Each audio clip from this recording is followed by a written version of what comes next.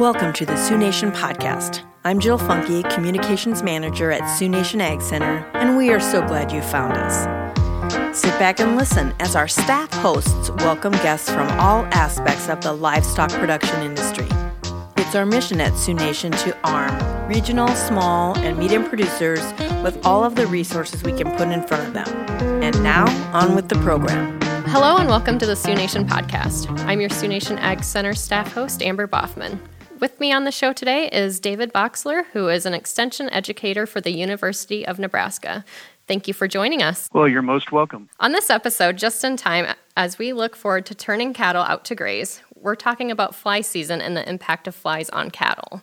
You are located in the heart of Nebraska. Can you list the type of flies that affect cattle in your area and in the Midwest region? Well, we have three species that plague livestock producers in our region, and that would be the horn fly, face fly, and stable fly. Let's break it down by types. What can you tell us about the horn fly? Well, it's a rather small fly, about 3/16 of an inch in length. It is a blood-feeding fly, and both sexes will require blood meals.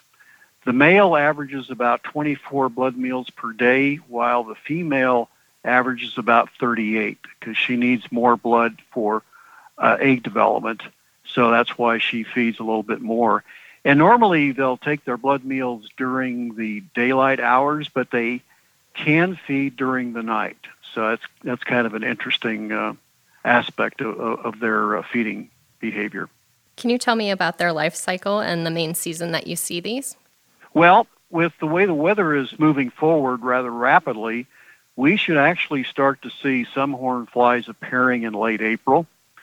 And the further north you go into the United States, you'll probably see them a little later on in May, depending upon what our weather does. Flies are actually controlled a lot by temperature. So right now, as we speak, we're experiencing 90-degree temperatures, which is a little bit too warm, but it's going to expedite their appearance. Their life cycle is 4 different stages, and they can complete those 4 stages from egg to adult in as little as 12 days, and that's also dependent upon temperature. The warmer the temperature, the faster the life cycle will be completed.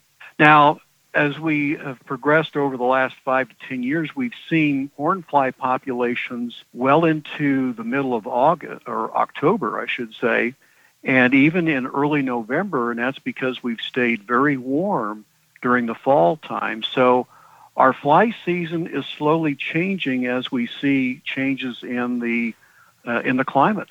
So that's rather interesting. And since they have such a short life cycle, you can get multiple generations of these flies throughout the summer, which really tends to increase fly numbers. And normally we see 2 population peaks with this particular fly, one in June, and then the second peak will occur in either late August or early September. And the horn flies overwinter in the 3rd stage of development called the pupal stage. And those are found in the soil beneath manure pads. And they'll start the overwintering process in the fall when the internal manure pad temperature drops into the low 60s. So that's kind of a description of the life cycle. Are there any economic losses associated with? Well, there are significant losses, and on a national scale, it's been estimated that livestock producers lose well over $1 billion per year to this particular fly. When you get high numbers of horn flies, they will alter the grazing patterns of cattle and also the behavior of the cattle. They'll certainly impact on a negative scale milk production of the mother cow, reduce weight gains, and also reduce calf weaning weights. And calf weaning weights can be negatively impacted anywhere from 4 to 15%. And then yearling weights can be impacted as much as 18%. And horn flies are known to cause summer mastitis, which is another issue for livestock producers to deal with. Can you tell me about economic injury level? The economic injury level is 200 flies per animal or 100 flies per side. And this is a threshold that represents a hornfly population that will negatively impact cattle productivity equal to or more than the cost of control. So it's a fly that the producers need to get a handle on pretty quickly before fly numbers really increase. And toward the end of the fly season, it's not uncommon to see hornfly populations averaging 2,000 to 4,000 flies per animal. So how would you go about monitoring for the hornfly? In order to get an assessment of what type of fly control you may be using, it's best to look at your cattle between the hours of 8 a.m. and 11:30 when it's somewhat cooler. As the temperatures rise during the afternoon, hornflies will kind of seek out the underside of the animal, the belly area, where it's much cooler.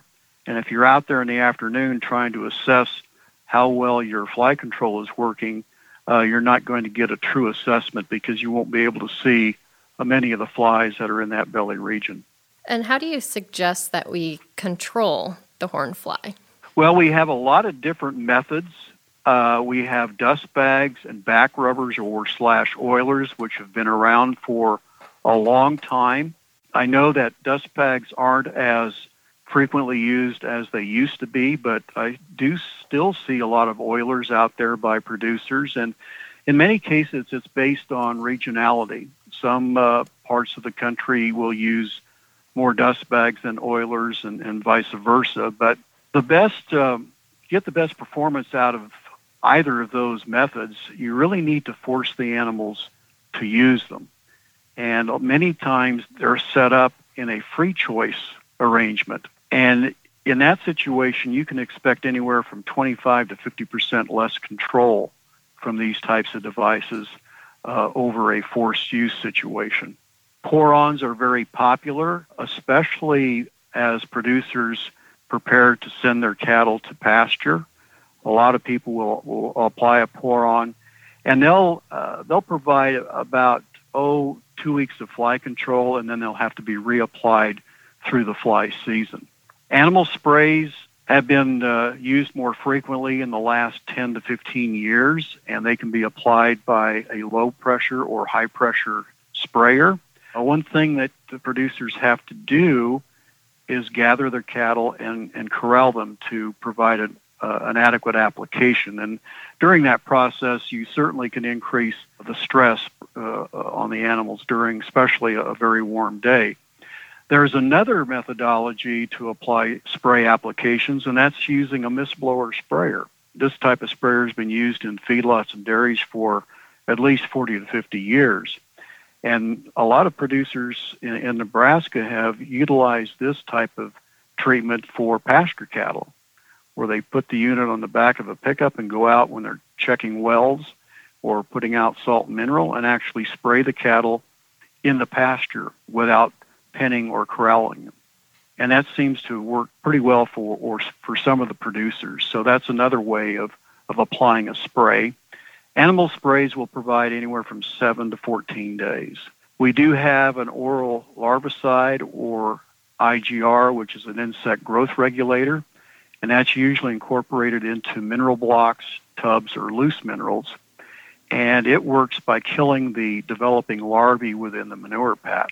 One thing that producers need to be aware of is that you need to ensure steady consumption of these products. And in order for it to be really effective, producers need to start using the product 30 days prior to the start of fly season. And then there is a caveat to this particular methodology. Many times you're going to see hornflies coming in adults, and they're going to be unaffected by the feed additive or the IGR.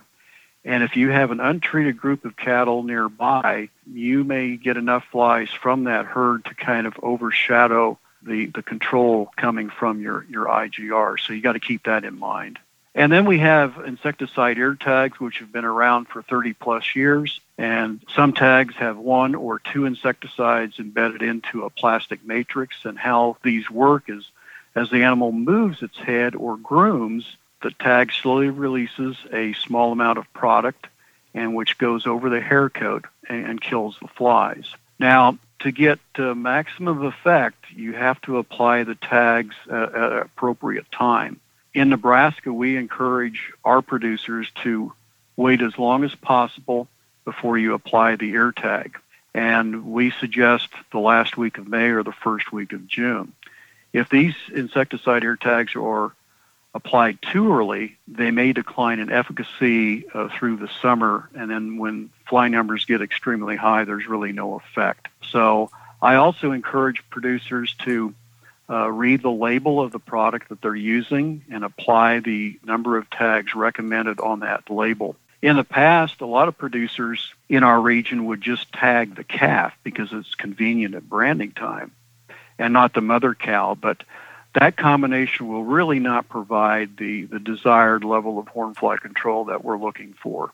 And then one last item is a compressed air application gun, which is called a vet gun, which shoots a little ball of insecticide, and that can be used in certain situations, especially with producers who may not be able to corral their cattle and have small numbers of cattle. And then there's one other product I'd like to visit with you about today, because there's been a huge amount of interest by livestock producers, not only in Nebraska, but other parts of the country. And that's garlic. And it is presented to cattle in either a mineral, pre-mixed mineral, or a person can buy the garlic and mix it in their own mineral or salt.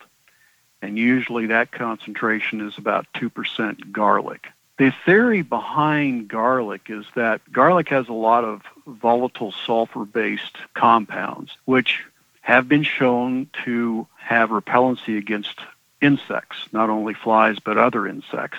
And it's been theorized that as the organosulfur compounds are metabolized in an animal, it will take these volatile metabolites and it'll go into the blood and transported to the skin of the animal and emit an odor that would provide a degree of repellency. There hasn't been a lot of scientific work done as far as studies and publications.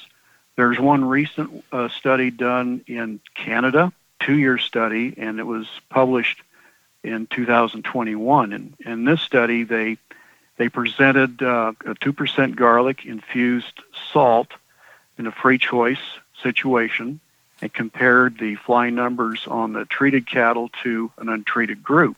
And in the first year, they saw a 47% reduction in hornfly numbers over the untreated group.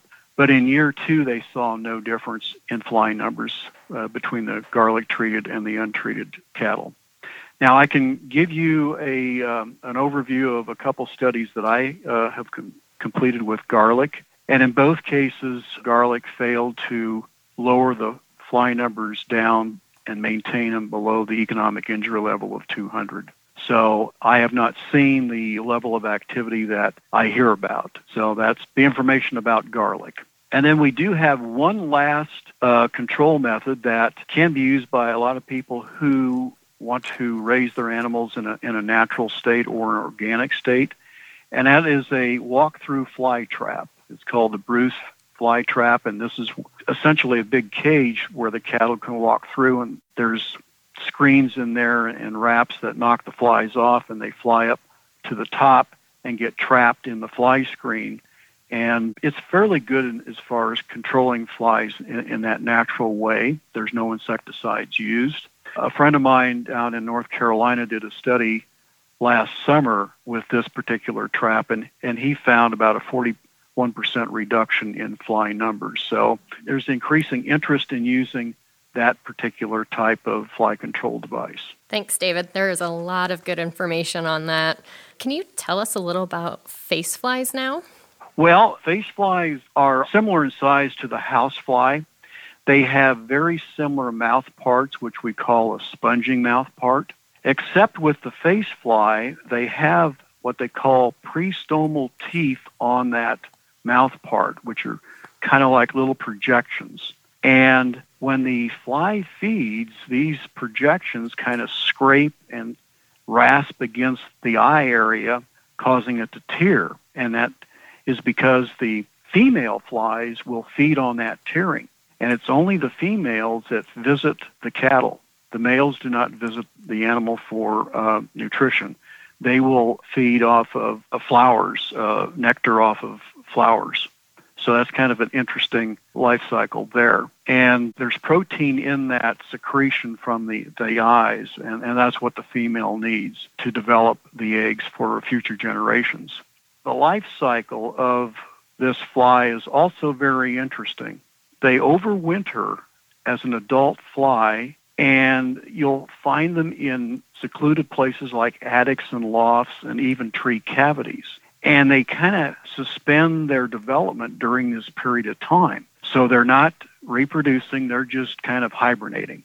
And they will stay there until the outside temperature starts to warm, and then they'll be coming out and mating and looking for hosts to feed on. So their overwintering process really starts when we start losing daylight. When daylight drops below 12 and a half hours, then the facefly begins the overwintering process, looking for sheltered areas to overwinter.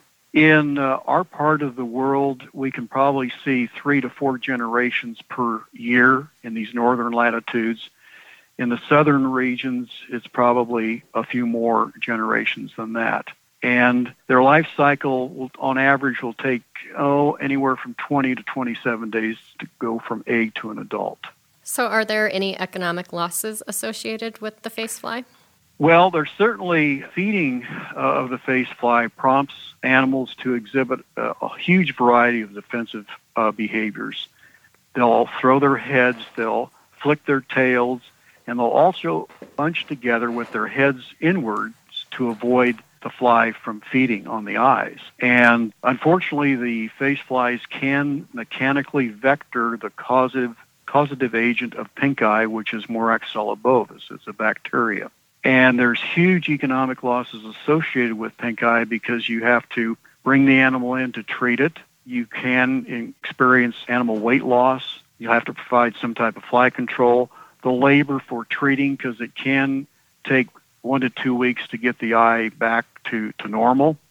And in some cases, if the eye is not treated, it can the animal could lose the use of the eye. So it's significant. Yes, it sounds like it. So monitoring, when do you start? What do you look for? You would start looking probably in May, and you'd be watching for flies that are feeding on the face or near the eyes of the cattle. And one real clue is if you get an animal that's got excessive tearing, that is a real key that there's a fly that is causing some irritation. As that pink eye disease progresses, you can get the cornea that kind of looks opaque, and then complete ulceration, and that's at the end point of the disease, and that's probably too late to save the eye. So it's key to watch the animals, to take a look at the animals to see if you get excessive tearing, excessive bunching of the cattle, and that would tell you that you've got possibly a facefly issue. Because houseflies can feed on animals, but usually only animals found near feedlots and dairies. So if you've got a pasture situation and you have flies feeding in that area of the face, you pretty much rest assured that it's a facefly. So that's the way I would monitor for faceflies, is just watching for flies on the face and the behavior of the animal. The control methods, do they differ any way from what you mentioned with hornflies? The key is to get a treatment close to the face. So insecticide ear tags are probably the number one method to help reduce facefly numbers. They're not going to be 100% effective, but they will help in that manner. Dust bags and oilers certainly, because as the animals use that dust bag, there's dust that does fall across the face. There are a couple feed-through products that will go after the larvae that are developing in the manure pat. There's a product called Clarifly, which has an active ingredient of diflubenzuron, and then there's one called Raybon that works very effectively. A product that we use for hornfly control, which is Altocid as a feed-through, will not work against facefly larvae. So producers who have a facefly problem certainly need to be careful on the feed-through that they select. Is that because it isn't applied to the face, or why is that not as effective? The feed-through, and that's how alpha-cid is presented as a feed-through in mineral or salt. It just has no activity against the face fly larvae. So it will not kill the larvae that are developing in the manure pad. I think many times producers will most likely use something that they can apply around the face, maybe even a spray. But I've had better luck using an insecticide ear tag to reduce face fly numbers. All right, last but not least, what do you know about the stable fly? That's a fly that has been with us for many years and for a long time and has plagued our dairies and feedlots. And then 25 plus years ago, we started to see the fly expand its range into pastures. If producers remember when the round bale feeders became popular, that's when we started to see the stable flies kind of expand their range into pasture settings.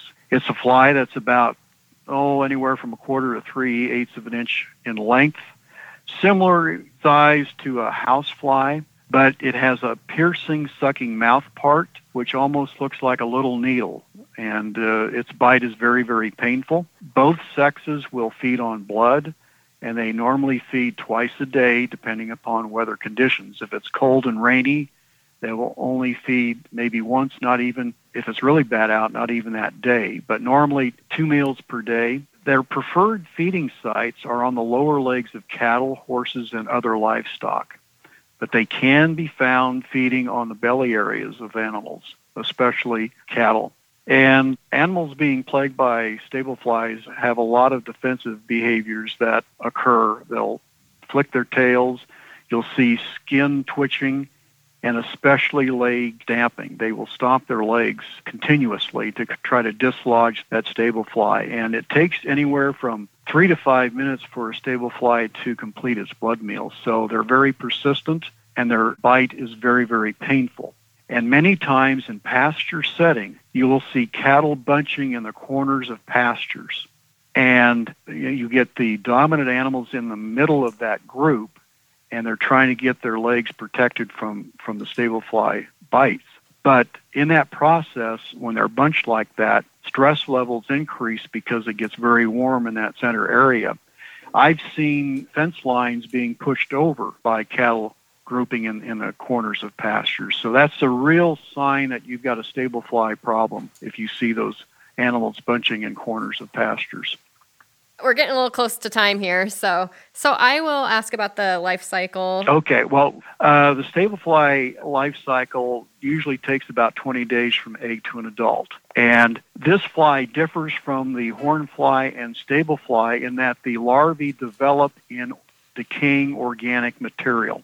So winter feeding sites with round bale feeders, and especially if we get a wet spring, is a fantastic place for stable flies to develop. So that's something producers need to be watchful for. The economic losses to stable flies is absolutely significant.